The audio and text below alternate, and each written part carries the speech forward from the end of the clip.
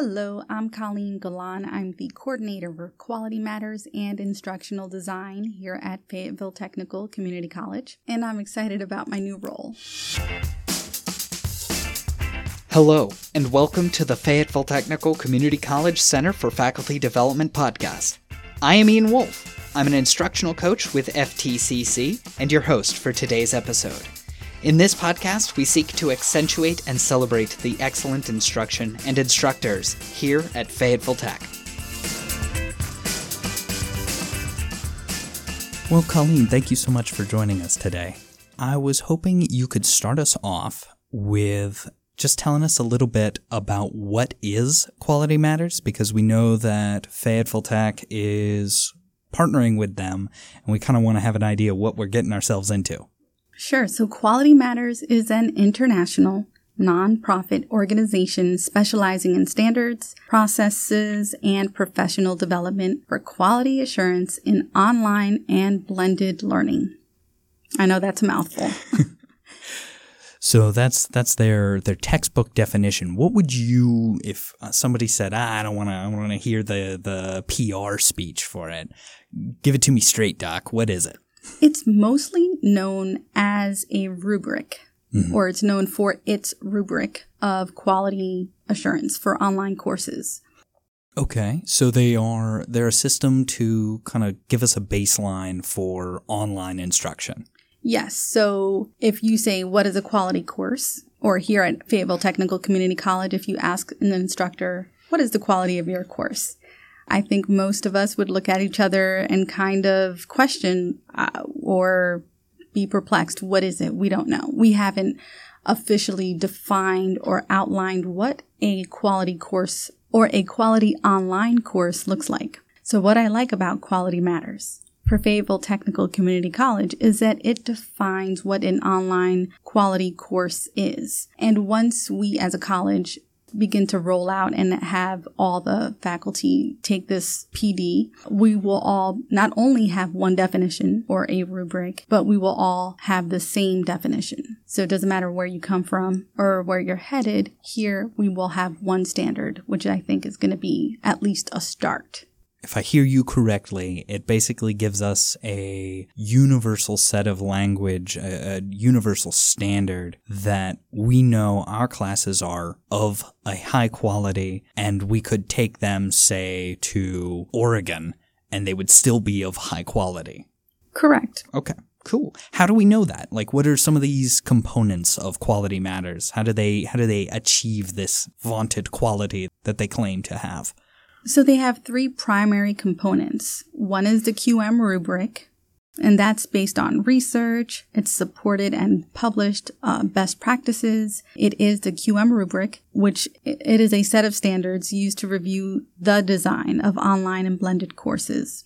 Although a lot of institutions also use it for face-to-face classes as well. For example, here our face-to-face classes also have a Blackboard component. So the QM rubric would still help or assist even in a face-to-face class because, again, that online component would be the same or have a standard. It's also comprised of a review process. This is my favorite piece about QM is that it promotes peer review process. So it's really focused on the peer level. This is really for us. It's for faculty. It's for me to be able to look at my course and self-assess my course. And it's about me being able to approach a fellow colleague and say, hey, can you take a look at my course and check me or tell me what you think? So I really like that it's created for the appropriate level where the quality of a course really should begin. The third component is professional development. Quality Matters offers a lot of professional development opportunities for faculty. Couple of things that you said there that I really appreciate. One being that Quality Matters works very well in face-to-face classes because there's some very fascinating research coming out right now that's talking about it doesn't matter the modality, doesn't matter the execution, that good teaching is good teaching and good teachers are good teachers regardless of how they are providing the instruction. Kind of the hang-up comes from adjusting some of the things that we need to adjust based upon that modality. And so it sounds like QM helps facilitate that a little bit, helps us set our benchmarks. I also really like this idea of the peer-reviewed model because there is often some resistance to having some external body come in and tell us out here in Fayetteville, where we know our community, where we know our students and what they need, some outside body's going to come tell me how to teach to my students. I don't think so, Scooter. But if this is a peer-reviewed and kind of internal thing, then we can adjust as needed or put the emphasis in the places that we know need to be emphasized. Correct. So you've talked a little bit about how Quality Matters arrived at their standards. Can you speak specifically to one or two of these targeted areas that Quality Matters really focuses on? Well, there are 8 general standards, but before I go there, I think it's important to understand their tool set or their process. They have 4 points where it's based on national standards of best practice. You can't lose if you start with that, right? Second, it's designed to promote student learning. It's integral and continuous quality improvement. And then lastly, it's part of an interinstitutional, faculty-driven, that's my favorite part, peer-reviewed process. That's the basis of it. And then we jump into the 8 general standards. Quality Matters does have several rubrics. They have some for K through 12 and so on. But for us here, we're employing the higher education general standards, which are course overview and instruction. So when you're looking at the rubric, it's basically divided into 8 sections. So again, the first section is course overview and instruction. And I'm so proud to say this, but we already have a course template that we employ here at Fayetteville Technical Community College. So for the most part, number 1 is already complete because we've already based our template off of these standards. I think there's a few points or several point systems in this rubric that are already checked off. So we're already off to a great start as a college. Number 2 are the learning objectives or competencies. 3, assessment and measurement, everybody's favorites. 4, instructional materials. 5, learning activities and learner interaction. 6, course technology. 7, learner support. And 8, accessibility and usability. So again, this is just an outline of the 8 sections of this rubric, and just think about it from the student's perspective. For example, course technology, learner support, and accessibility and usability. Those are not things that you have to go take a deep dive into. For the most part, it's a link for how do you get learner support, which our courses already have as well. Or a link for course technology. How do you use this? What are the instructions? If you get stuck, what help desk do you reach out to? So a lot of this it's not things that an instructor is going to have to sit down and write from scratch. They're literally just a link that you can put in your course, and most of our courses already have this to say, hey, if you need more help, here it is, student support. Well, that's very comforting to hear that much of the QM work is already in place, and so faculty are not going to have a heavy lift to transition into this. You mentioned a number of different standards, things like, first thing that came to mind was with the use of course technology. Are there models that Quality Matters adheres to very specifically? And I'm going to get into my educational nerddom here. Things like the SAMR model or the TPAC model, which really focus on how you integrate technology into your course. Do they get into some of that stuff, or do they just sort of give you some very general talking points? I guess that's a very broad way of saying what supports do they have in place to help faculty meet some of these objectives? I'll start off with just letting you know what they're looking for. One of their standards is number 6.1. It says, the tools used in the course support the learning objectives or competencies. Or it says, a variety of technology is used in the course. Or the course provides learners with information on protecting their data and privacy. So these are the types of things where, again, it's not really prescriptive, it's more descriptive. I like it. Yes. So it's not necessarily talking about, for example, with the TPAC model, they're not talking about what pedagogical strategies are you incorporating with this particular technological tool. They're not getting into that much detail. They're just asking like, hey, this tech, how does it meet course objectives? Does it respect the student's privacy? So I think that's very accessible. Think about this QM rubric more like the outline for the English paper you have to write. It is not the full body. It is not the text. It is just the outline. We're looking at the outline, making sure that you have all the points covered that you need to cover and that it is aligned and makes sense, that the flow is appropriate for your paper. But it's not looking at course delivery and it's not looking at the academic content. It's really just looking at the backbone and the structure of the course design, which I think is a great place for our faculty to start, because before you can really get into the meat or the course delivery or take a deep dive into the academic content, you really want to at least start with a nice, structured, aligned backbone of a course that then sets you up perfectly for the next deep dives. And that speaks to some of the criticisms that you frequently hear about Quality Matters being that it somehow is restrictive or that it's the be-all and end-all of good teaching. And what you're saying is absolutely not. It is simply providing you with a good foundation for the execution of your academic material. Correct. So, for example, it might say something like, the self-introduction by the instructor is professional and available online. Again, it's not telling you how to do it. It's just letting you know that you should have an introduction. So there's a lot of room for freedom and individuality, but it's just giving us the structure that we need so that the students have what they should have in their course to feel like it is humanized and exciting and engaging. Going back to that good teaching is universal thing, that you need an introduction. That's important. But however you do it, that's on you, right? That you are an individual and you can do it however you choose. But it is important that we acknowledge the humanity of all members. How will faculty get started with Quality Matters? We are in the process of figuring that out right now. What we are planning on doing is having all faculty take the Quality Matters applying the rubric training. So there is a cohort that's going through it now, and hopefully in January, we'll begin rolling it out at least once a month and give the faculty time to take it. It is a fairly long training, but it is a certified training. So there is a nice certificate that you can take with you that's good for 5 years. So nobody's jumping in blind. Correct. Awesome. After the faculty has taken that training, there are other trainings. I'm not sure how we will officially decide to roll out the other trainings or how many of the QM trainings we will employ here at Fayetteville Technical Community College. But there is a peer review training, so that would probably be the next step. There is a neat little tool in Quality Matters that has a self-review so that you can log in and then review your own course, make your own notes. So you can basically check met or not met. And if it's not met, you have a little comment section where I can make notes for myself like, oh, I don't have an instructional video or an instructor introduction and I'd like to add one.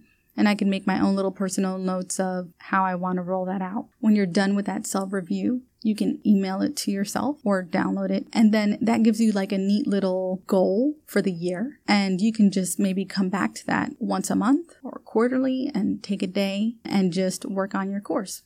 That's empowering the faculty in some pretty big ways. So I'm a big fan of anything that gives faculty more control over their courses, gives faculty more control over their own development as instructors. And I think that's a great tool. Anything that promotes metacognition is a win, whether it be in students, faculty, professionals, what have you.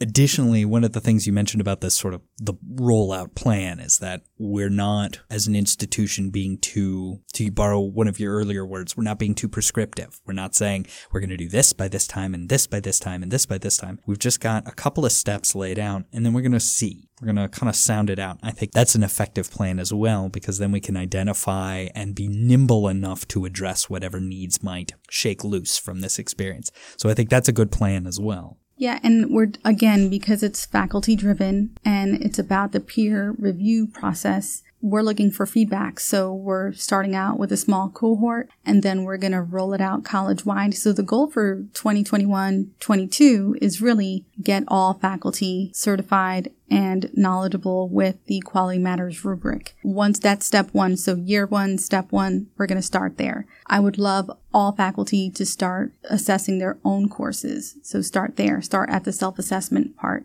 just like we would with students. Why not, have them start with the self-assessment and then we work our way up. Before we go further or scare people off, let's just end it right there. We're just going to learn about the rubric, understand it, get to know it, and hopefully apply it to our own courses.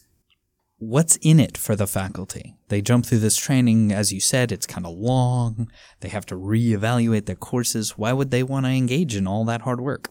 The feedback I've heard from other faculty is amazing. So most faculty, of course, who wants to go through their entire course and comb through it with a fine-tooth comb? I think nobody. But for the faculty who have done this and have had a course actually certified as a Quality Matters course, which is a whole nother long process, but they actually walk away and say it was worth every minute. At the end, we all want to be great instructors. We all want to have great courses and teach well and have students that are excited about taking our course and feel good about it at the end of the course, saying, I know I did a good job and the students learned and they're successful. But when you don't know how to teach online, or you haven't taught online, or when you inherit a course that was not designed well, it's problematic. What happens? You end up getting tons of emails. Where's this? I clicked on this and it didn't work.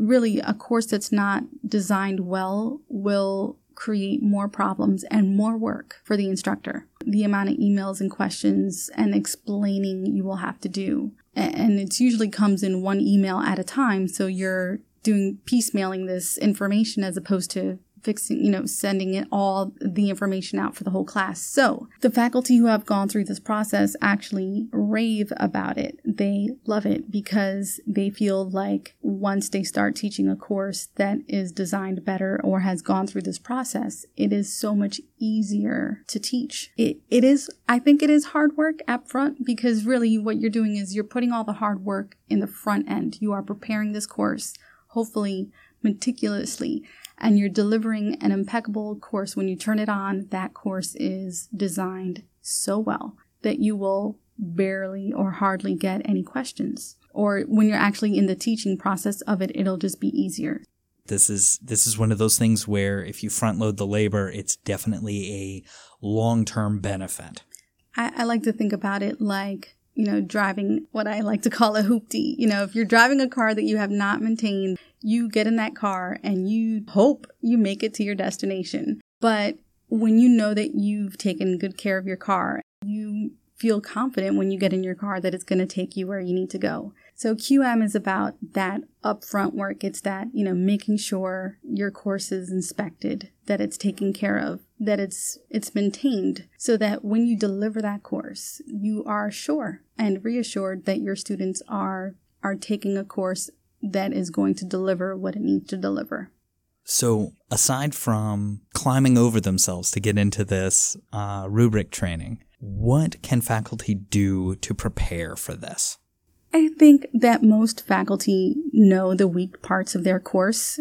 If you pay attention, you're going to get the same questions over and over again. And those are your hints that there's a module or there's a part of the course that's leaving room for question. So I would say to prepare for now, the only thing that I could recommend is pay attention to those weak spots in your course. Listen to the students and kind of pay attention to those spots where you know that you kind of get questions about all the time, and figure out a way to explain it better or add more material, add content, or ask your students for feedback or ask a faculty member for feedback. Sometimes, just like we were taught when we were writing papers, have someone proofread it because you don't catch your own mistakes. This is faculty driven and peer reviewed because it's the best way to do it. Agreed. It's a learning community and we can't do it all by ourselves. The Quality Matters rubric is point-based. However, the goal is not 100%. We are not looking for perfection. Quality Matters says that a course is a quality course at 85%. A course is never really 100%. There's always something that could be better or something we could add or improve. I think that when you hear someone say a quality course or a certified Quality Matters course, you're thinking 100% or perfection. And that is not what we're looking for. That is not what Quality Matters is looking for. I'm not sure that perfection is quite obtainable, but so much changes so quickly. It's hard to keep up. But 85% is achievable. It's workable. It's a solid B. To your point, students are always very different. So even within that variability, trying to have 100% QM courses, you can't be all things to all people, but what you can do is be a lot of things to most people. And it sounds like that's what QM is shooting for. Yeah, and not just that, but I think all of us are a work in progress. And so when you apply this rubric the first time around, if your course scores a 30 or a 40 or whatever low grade, I would say take a deep breath, because the first time you use it, it's just giving you a mirror. It's probably the first time in a long time you've taken a deep look into your course. And again, most of our faculty here have not created their own courses. They've inherited them. So again, the first time, I would say take a deep breath, don't freak out, and just make a plan. So your plan could be, okay, each month I'm going to look at one section of the rubric and just take one section at a time. Just like we chunk it for our students, we can chunk the process of getting and reaching a quality course here. So don't be overwhelmed. We need to be able to say, hey, I do know that area in my course is weak, and that's I'm working on it, and here's my plan. Mm-hmm. So you might have a year-long plan. And if you have coworkers or other faculty who are teaching the same course, maybe you can buddy up and work together and say, hey, why don't you work on this section? And I'll work on this section, and come together and share content. And if somebody works alone in their department, maybe they're the only instructor of their particular area, where else could they go to get a little help? Well, we have the Center for Faculty Development, and we're here to help, and you're not alone. Thank you so much for your time, Colleen. Thank you. Thank you for having me.